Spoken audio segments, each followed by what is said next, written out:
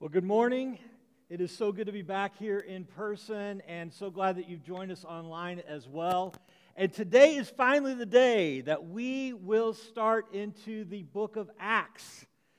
We are doing a series called Origins, and we spent several weeks working towards setting this study up because we really wanted to get an understanding of who the Holy Spirit is, because the Holy Spirit is really the primary actor in the book of Acts. And we wanted to make sure we laid a really good foundation. So if you missed any of those, you can go online and watch any of those three series that talked about who the Spirit is, what the Spirit does, and how the Spirit works. And so just invite you.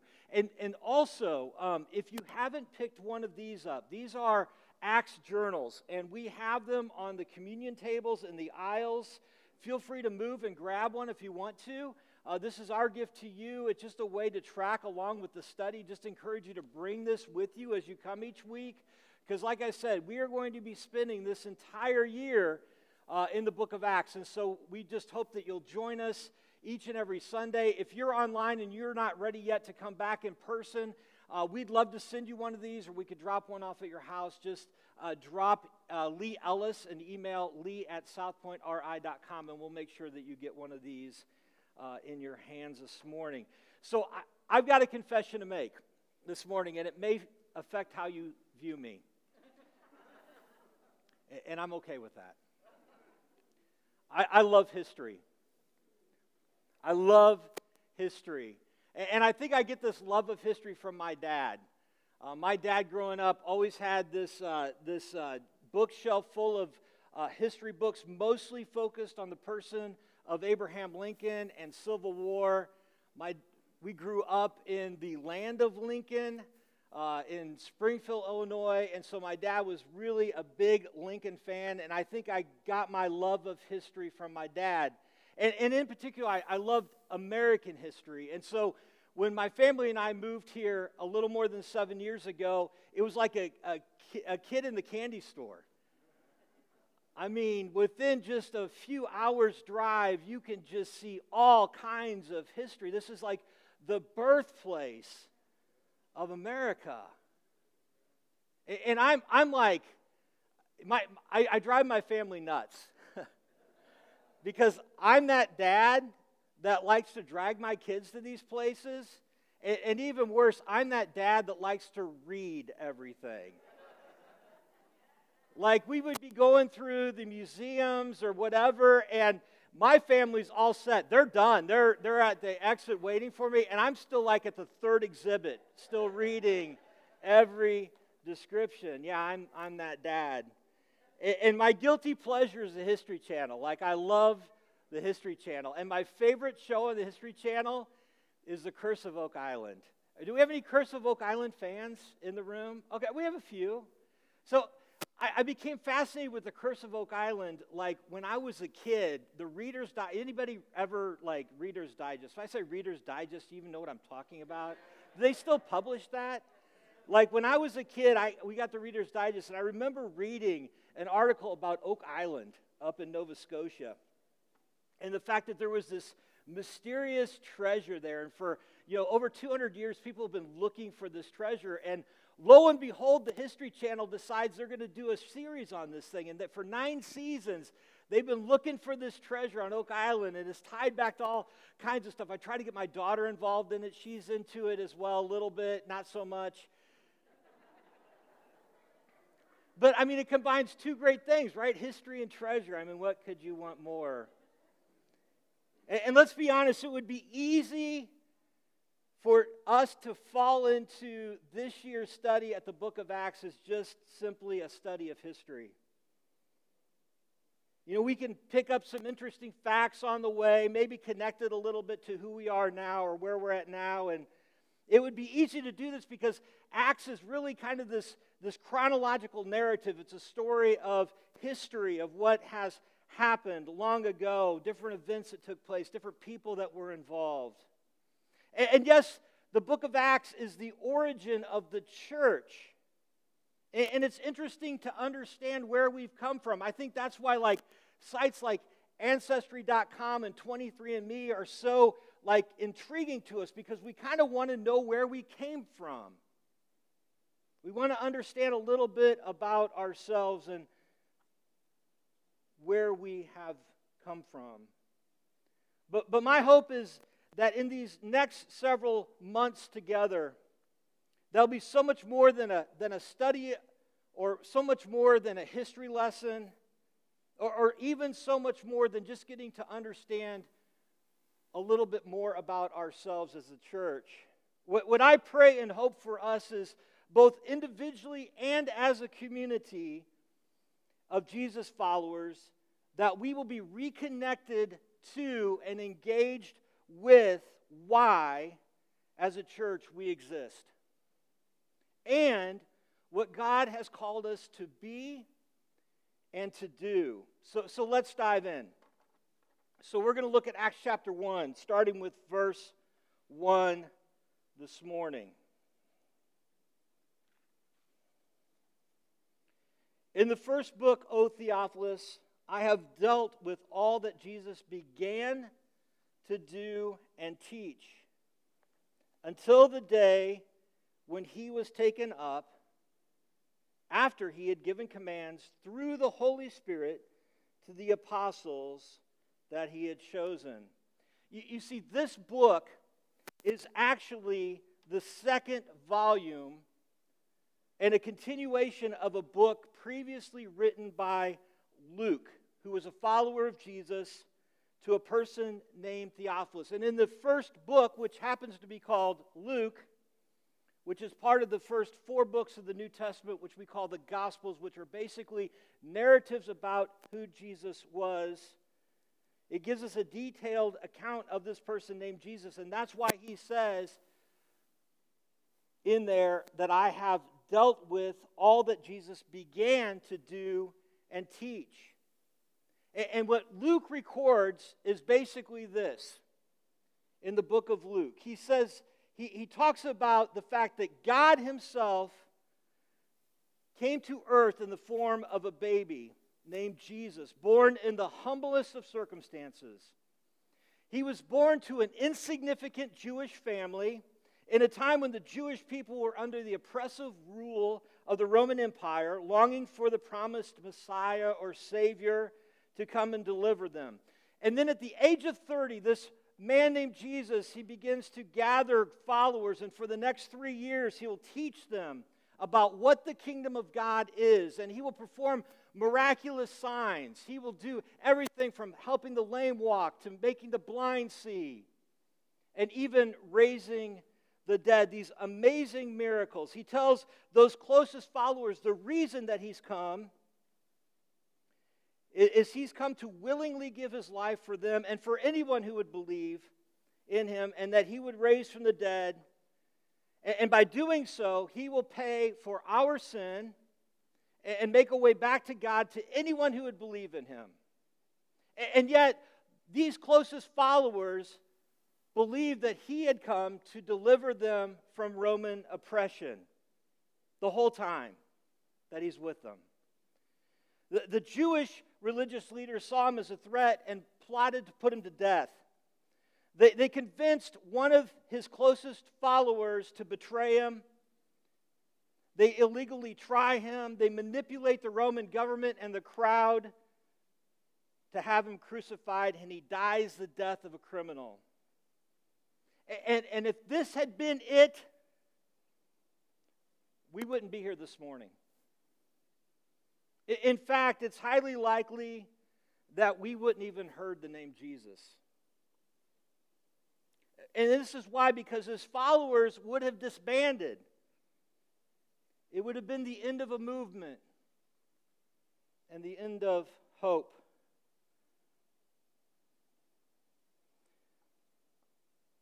But that wasn't the end. 3 days later, he would raise himself from the dead, and everything changes. This is what Jesus began to do and to teach, but he wasn't finished. Verse 3. He presented himself alive to them after his suffering by many proofs, appearing to them during 40 days and speaking about the kingdom of God.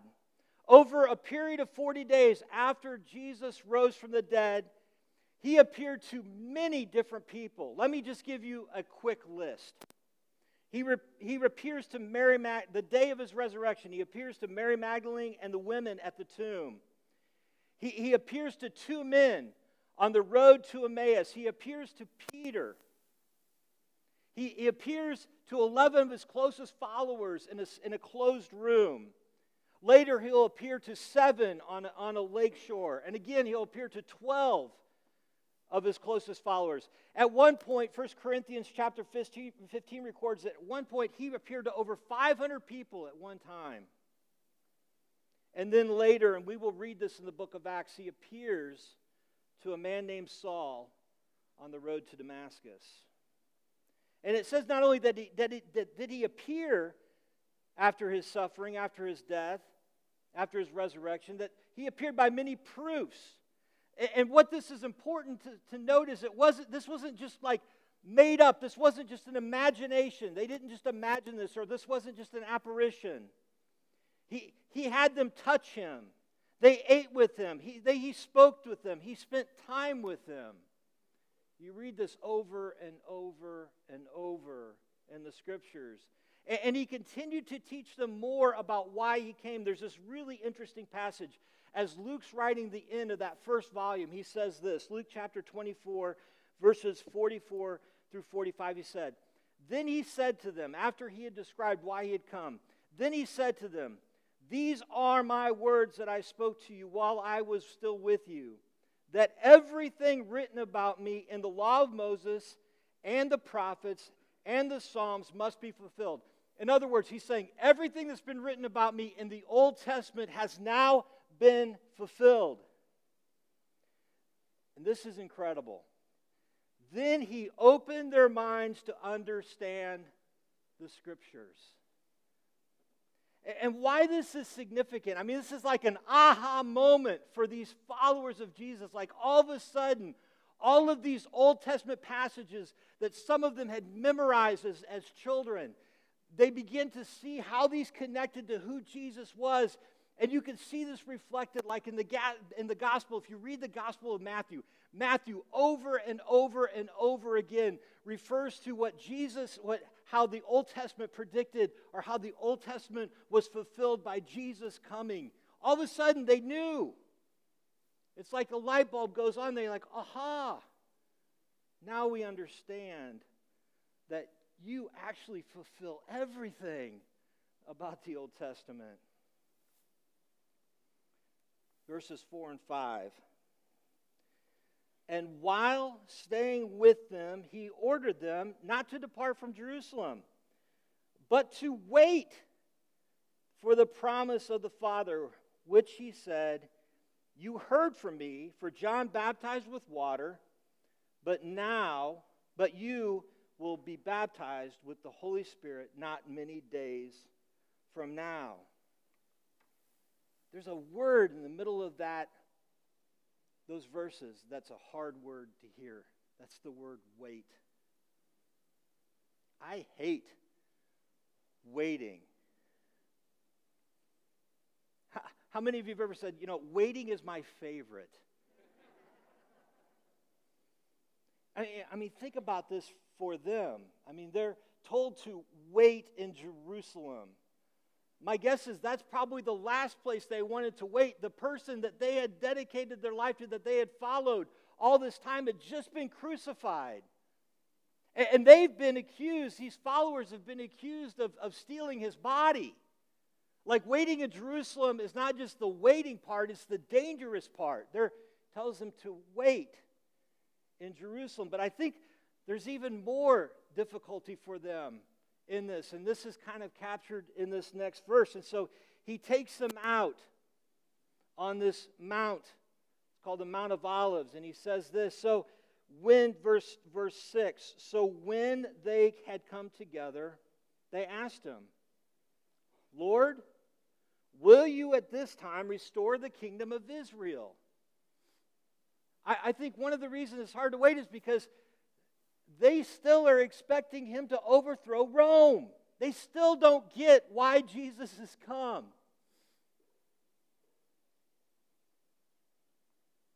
I mean, I think that they're thinking, wow, we've really got, this guy, not only is he killed, but now he's raised from the, even death can't hold him down. I mean, what a leader, right? I mean, that's awesome. Now we can really go and overthrow Rome. You're like immortal.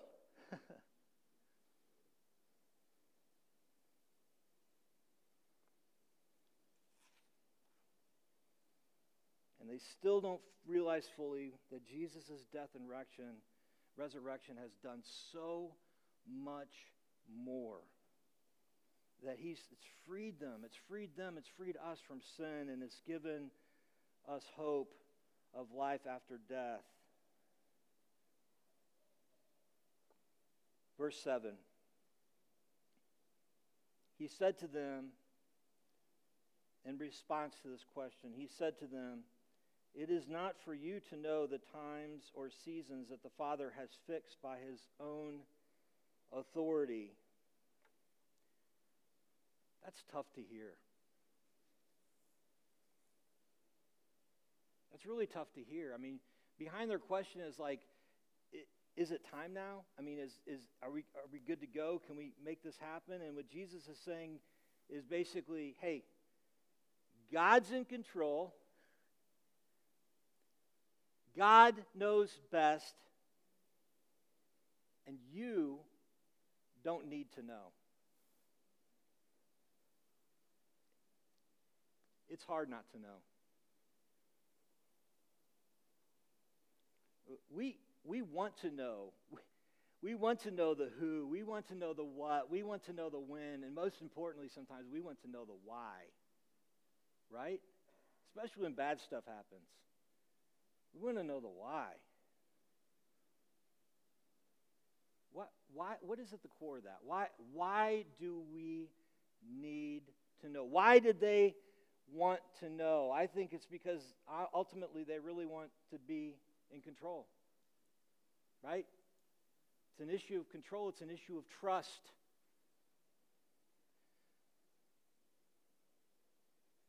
I love what author Paul Tripp writes. He says this. He says, "Our peace of heart does not rest on how much we know, how much we have figured out, or how accurately we have been able to predict the future. No, our rest is in the person who holds our individual futures in his wise and gracious hands. We have peace because we know that he will complete the good things that he, in his grace, has initiated in our lives." Get this. He is faithful, so he never leaves the work of his hands. He is gracious, so that he gives us what we need, not what we deserve. He is wise, so that he does what is always best. He is sovereign, so he rules all situations and locations where we live. And he is powerful. He can do what he pleases when he pleases. We can trust him. And Jesus goes on in Acts 1, verse 8, he says this, "But you will receive power when the Holy Spirit has come on you, and you will be my witnesses in Jerusalem and in all Judea and Samaria and to the end of the earth." I mean, really, this is the summary of what the book of Acts is. This one verse is really what we're going to see and read. We're going to see the person of the Holy Spirit, one of the parts of the Trinity, one of the persons of the Trinity, is going to come in power on these followers, these ordinary men and women, no different than you and I. The power of the Holy Spirit is going to come on these followers of Jesus, and they are going to be witnesses of Jesus to all of these different places, to the place where they've been told to wait, to Jerusalem, to the area surrounding Jerusalem, Judea, to Samaria, which was just to the north, and then to the ends of the earth. And they will share about who Jesus is, of what they have seen, of what they have experienced, the transformation that has taken place in their lives because of Jesus. That's what a witness does. But understand, this is not just the thesis for the book of Acts. This is still the thesis for the church. It's our purpose. It's the reason we exist. It's why our mission statement is what our mission statement is. And the reason that we exist is because we want everyone to experience God's unconditional love. And we believe that God's unconditional love is a person, and it's the person of Jesus. And we too are called to be witnesses of what Jesus has done for us, of who He is and what He has done. It's not just why the church as a whole exists, the Big C Church, South Point, it's why we individually exist as well. And here, if I'm being completely honest this morning, this is what I wrestle with. If all of this is true, why wouldn't I want to share it? Not just why wouldn't I want to share it, but wouldn't I need to share this? If I believe that Jesus died so that we could be reconciled back to God, and that we have this amazing, incredible hope because of what He's done for us, I'd want to share that with everybody if this is true. And honestly, there are times that I am far more excited about some trivial facts regarding a sports team, or I'm more excited about the fact that I just had some great pizza lately, and I'm willing to share that stuff.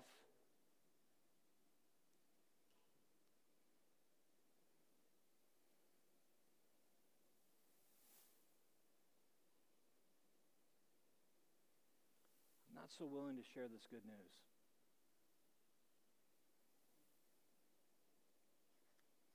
And oftentimes what I forget is that we don't do this alone. We have the Holy Spirit in us that shares through us.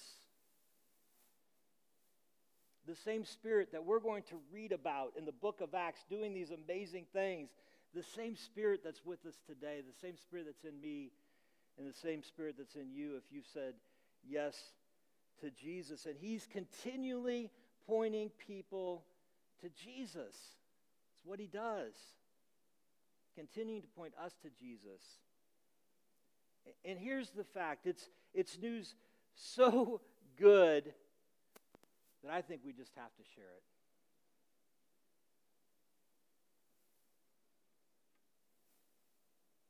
And then this passage concludes, verses 9 through 11. I want you to get the picture of this, okay? I think sometimes, again, I've said this over and over again, and sometimes we can read words on a page and we don't really interact or connect with them. Picture this scene as I read this, all right? So he's giving them this big thesis, this big, this is what you're going to do. And by the way, he doesn't say, hey, if you will. He says, you will be my witnesses, right? I mean, and when he had said these things, as they were looking on, He was lifted up, and a cloud took him out of their sight. And while they were gazing into heaven as he went, behold, two men stood by them in white robes and said, Men of Galilee, why do you stand looking into heaven? This Jesus who was taken up from you into heaven will come in the same way as you saw him go into heaven. Imagine that moment. They're just standing there. They're listening to Jesus, and all of a sudden, you realize he's taller. And you realize, like, his feet are at his head, and it's like there's air between, like, the ground and his feet. I mean, he's just like, I don't know what that was like. It was like, kind of like, super quick or just really slow. But he just ascends into heaven, disappears in the clouds, and they're just like, I'm guessing they're just standing there like, what on earth just happened? In fact, they're so, like, perplexed by this thing that I think this may be the only place that angels appear, and they don't have to say, fear not. They don't even know that they're there.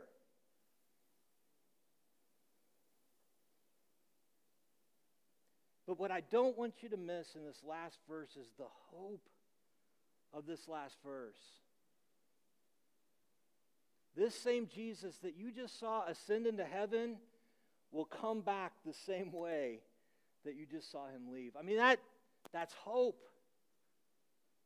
Someday, Jesus is going to come back.